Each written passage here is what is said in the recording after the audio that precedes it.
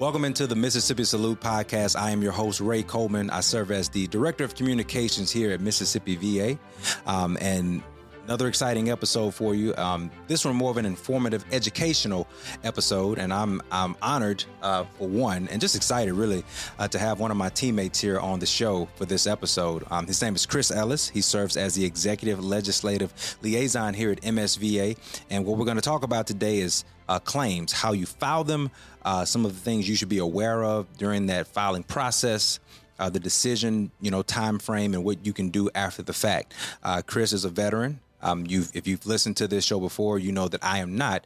But I love to hear their stories, and Chris's story is special as well. And so what I'd like for Chris to do, first of all, thank you for joining me on the show. And two, give folks an idea of your military service, where you've been and what you've done. I always like to preface it with Chris is one of those guys that served in the military and enjoyed jumping out of perfectly built and fully functional airplanes. So Chris, kind of give folks a background on that.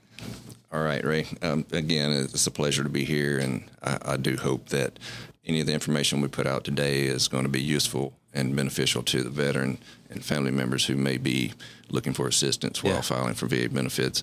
Background on myself, I joined late in life in the military. I was 29 years old when I raised my right hand. Oh, man. Right, that's what they called me. I just had to make sure to always outrun those younger dudes. That's right. Anyway, joined the Mississippi Army National Guard. I served with the 20th Special Forces Group, Airborne, for 16 and a half years. I wound up being medically retired due to injuries sustained in the line of duty, but I wouldn't trade it for anything. Yeah. I walk with a proud limp. I do what I can. I would do it all over again. That's just my mentality about the whole thing.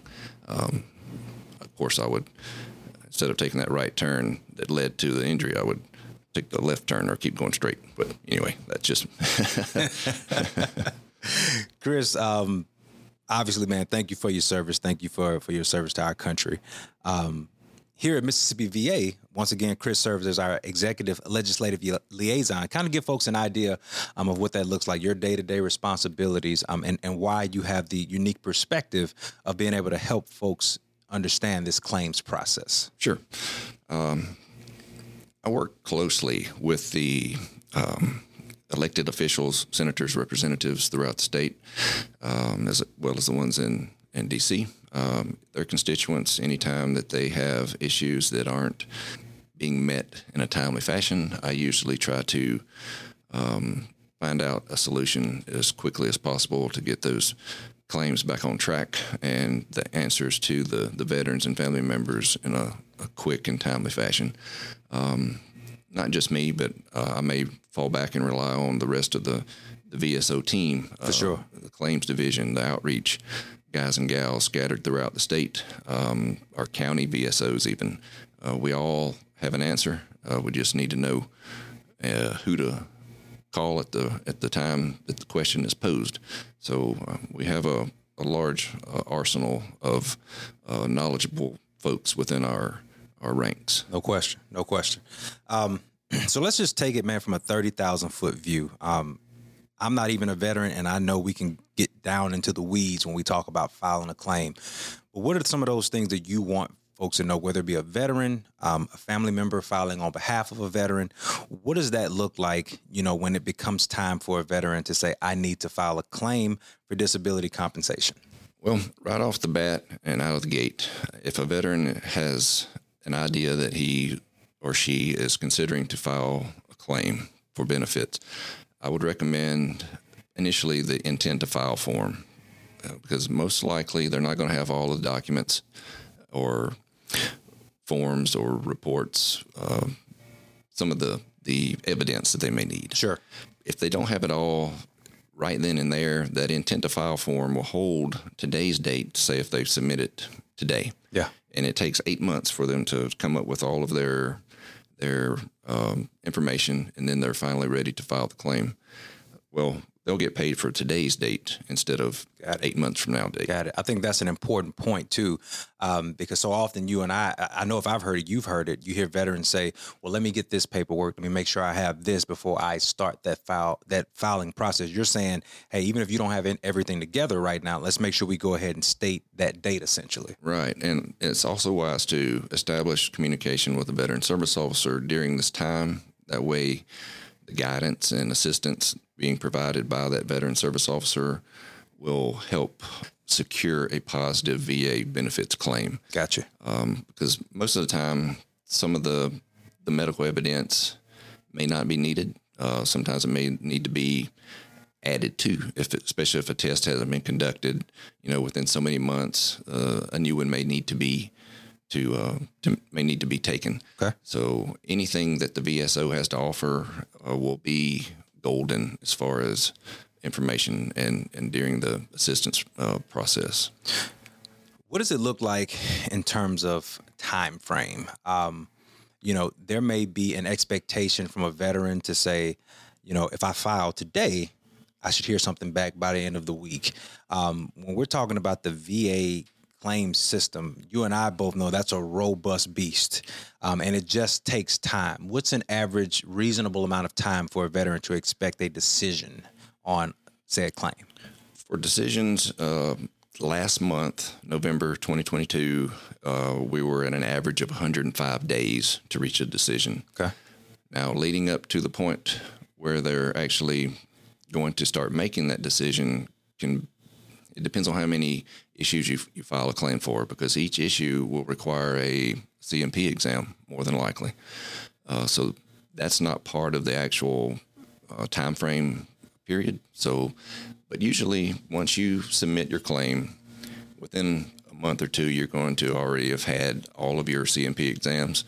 So once the CMP exams are final, that's when the VA will start that rating and decision process, and that's that 105-day mark there. Gotcha. Is there anything that a veteran needs to do during that, for lack of a better term, wait time? Like, should the veteran be following up? Should they just be patient and stand by? What does that look like? Well, I definitely would start a communication line with the VSO. Okay. Just note that they're also working with hundreds of other VSOs as well. So a little courtesy as far as the outreach process. But I would say at least once every other week, send an email or a quick phone call. That VSO will be more than happy to give you a quick update on how things are going. But for the most part, the VA is pretty good about sending out letters and communication to the veteran. But those letters are sometimes a little tricky and hard to understand. And that's where the VSO can give you that, okay, this is what the VA is stating. Yep. No need to worry. We've got that part under control. Or if it's something that you need, they'll let you know, and they'll explain to you, how to go about making that happen. Kind of leads into my next question. You mentioned accredited VSOs. You and I know what that means. Veteran service officers we have here at Mississippi VA. We have them all across the state, so it's not just here at our Jackson office. We have them on university campuses. We have them at the VA hospitals that serve the state of Mississippi. We have county veteran service officers that we work with hand in hand. When you say accredited VSOs, kind of explain to folks what you mean by why that's important, that if you need assistance, if you need someone to represent you on your behalf, why do you need to go through an accredited VSO? Well, VSOs are accredited mainly because it's standard operating procedure that the big VA puts out. Without an accreditation, you can't legally provide assistance for claims representation. When I say legally, I mean you can't represent a veteran in an appeals process or through a higher level review process, or once it leaves the initial claims decision. After that point, and if it needs to go to an appeal, if you're not accredited, then guess what? You cannot represent a veteran. So, and being accredited as well, the VSOs in the state, we don't charge for our services. We're a free information and that we provide. Our services are free all the way up through the appeals process from A to Z. Yeah. Lawyers and claims agents, they can charge up to 33% of whatever the benefit may be entitled to the veteran. But if they're accredited, sometimes, they may be needed. But for the most part, 99% of the time, a veteran service officer, accredited veteran service officer, will provide the same services to the veteran and family members. And am I accurate in saying that, for example, we here at Mississippi VA, our claims team, we not only represent ourselves, but we're able to represent veteran service organizations like the VFW. So if you are a member of the VFW, then you're able to have someone from Mississippi VA represent you in your claims process. That's correct. We are cross-accredited through the Veterans VFW and the American Legion, as well as Mississippi VA. Right. So we're 3 times accredited, and we're also taking the required training that the VA puts out as well. It's called TRIP training. Yeah, I just think that's such an important piece to for the listener to realize is that Chris mentioned that, there's no fee for you to speak with, receive guidance from one of our VSOs, one of the county VSOs, whatever it might be. Those resources are available to you, the veteran, or the family member of that veteran who's representing them for free. You heard Chris say, there may be times where you need legal counsel, but for the most part, and I would just caution any veteran to reach out to a VSO first, because if you do need that legal guidance, then they will tell you as much. But it's very important that you receive that free guidance that you've already earned as a veteran. That's why we're here to assist you in that space. And I know a lot coming along with PACT Act and new presumptives and things like that. It's very important that you understand what's real and what's not. So that's why we're having this conversation and recording it for you all to know, because there's a lot of misinformation out there. So I think this is valuable pieces to share with the veteran at home, to know that before you go anywhere, reach out to a VSO first to see, what is real and what's not. That is correct. Okay. So it's always a difficult question at the end because there's no parameter for it. And it's like, what do I say here? But what questions did I not ask you, Chris, that you feel like that the veteran at home needs to know when we're talking about filing these claims? Well, I do want to go over some 3 elements of being able to ultimately receive a positive claim or a positive decision on a VA claim. Okay. Because most of the time, if you have a backache and you file a claim 2 years later after leaving the military, you have to have adequate information in order for the VA to recognize that as being service-related. And so in order for the Department of Veterans Affairs to award service connection for disability, the veteran must establish 3 elements. And the first is a current chronic physical or mental condition, or a diagnosis of these. The second would be an event or stressor that occurred during active duty service. And the third must be a link, also known as a nexus, that connects the chronic condition to the in-service event. So without, you can have 2 of those and not the third. Guess what? The claim is probably going to be denied. Yeah. So it's important to work with the VSO because they know this in and out. They can make sure that if a nexus is needed, they can generate the information to the veteran or family member on how to establish that nexus or to get the information regarding the nexus letter. And that would need to come from the specialist or the provider who is intimate with the veteran's medical history.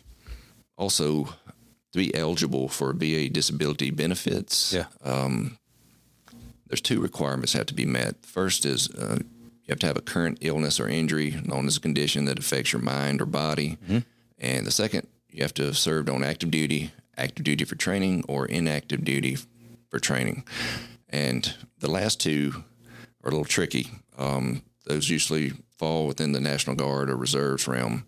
And if you're injured and you're not on active duty status, you need to acquire what's called a line of duty, or an LOD, and that will come from the unit that you're serving in. And without that, it's going to be very difficult to establish that in service or service connected benefit. Yeah. So if there's any National Guard, the traditional National Guard or reserve members that are needing some more information, feel free to reach out to our office, and we'll update you on the LOD. And again, this is why it's so important for the veteran, the National Guardsmen, the reservists, family members that are listening to this right now. If you have questions, that's what we're here for. You don't have to play the guessing game. Let us help you navigate that space. Here's the good part about it. We put all of this out for you to know. So if you have questions, no matter where you are in this state, again, if you live in Starkville, in that area, the Golden Triangle, Mississippi State has a VSO on campus.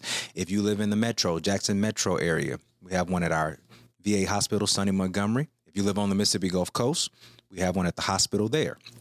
The Biloxi VA in Memphis, they're all over the place. If you're looking for the VSO nearest you, visit our website, www.msva.ms.gov/service officers.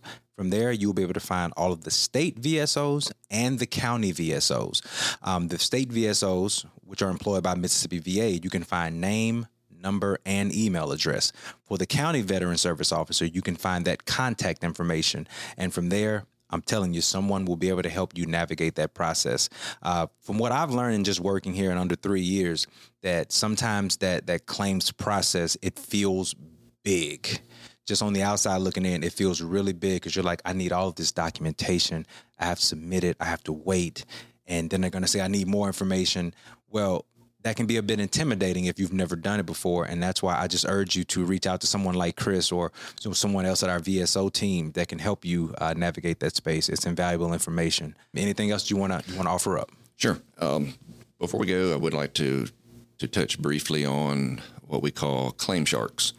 It's individuals out there in the community who know that the veterans are being given the opportunity to file under the new PACT Act.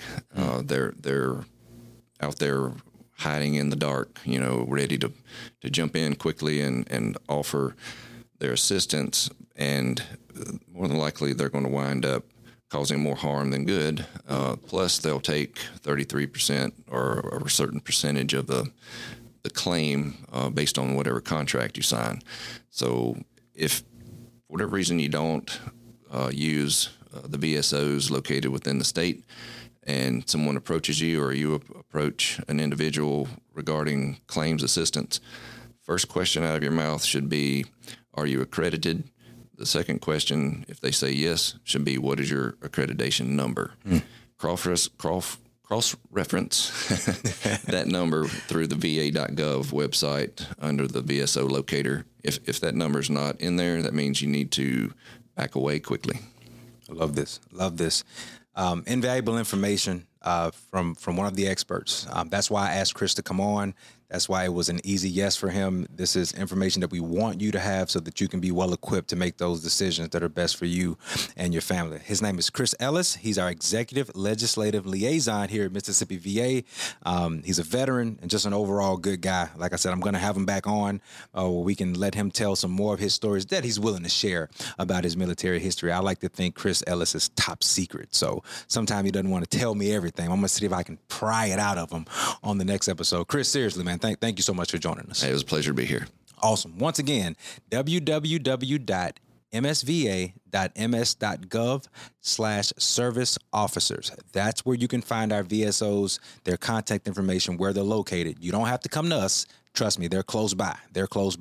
And they can help you with everything you need in that claims process. Be sure to check us out on social media as well. On Facebook, find us at MS Veterans Affairs. You can also check us out on Instagram the same way, and Twitter at MS Vet Affairs. We're always updating the latest information, having cool, trivia moments and just showing off some of the things that we like and honoring America's heroes. And that's you and your families, the veterans. So we thank you so much for joining us here on another episode of Mississippi Salute.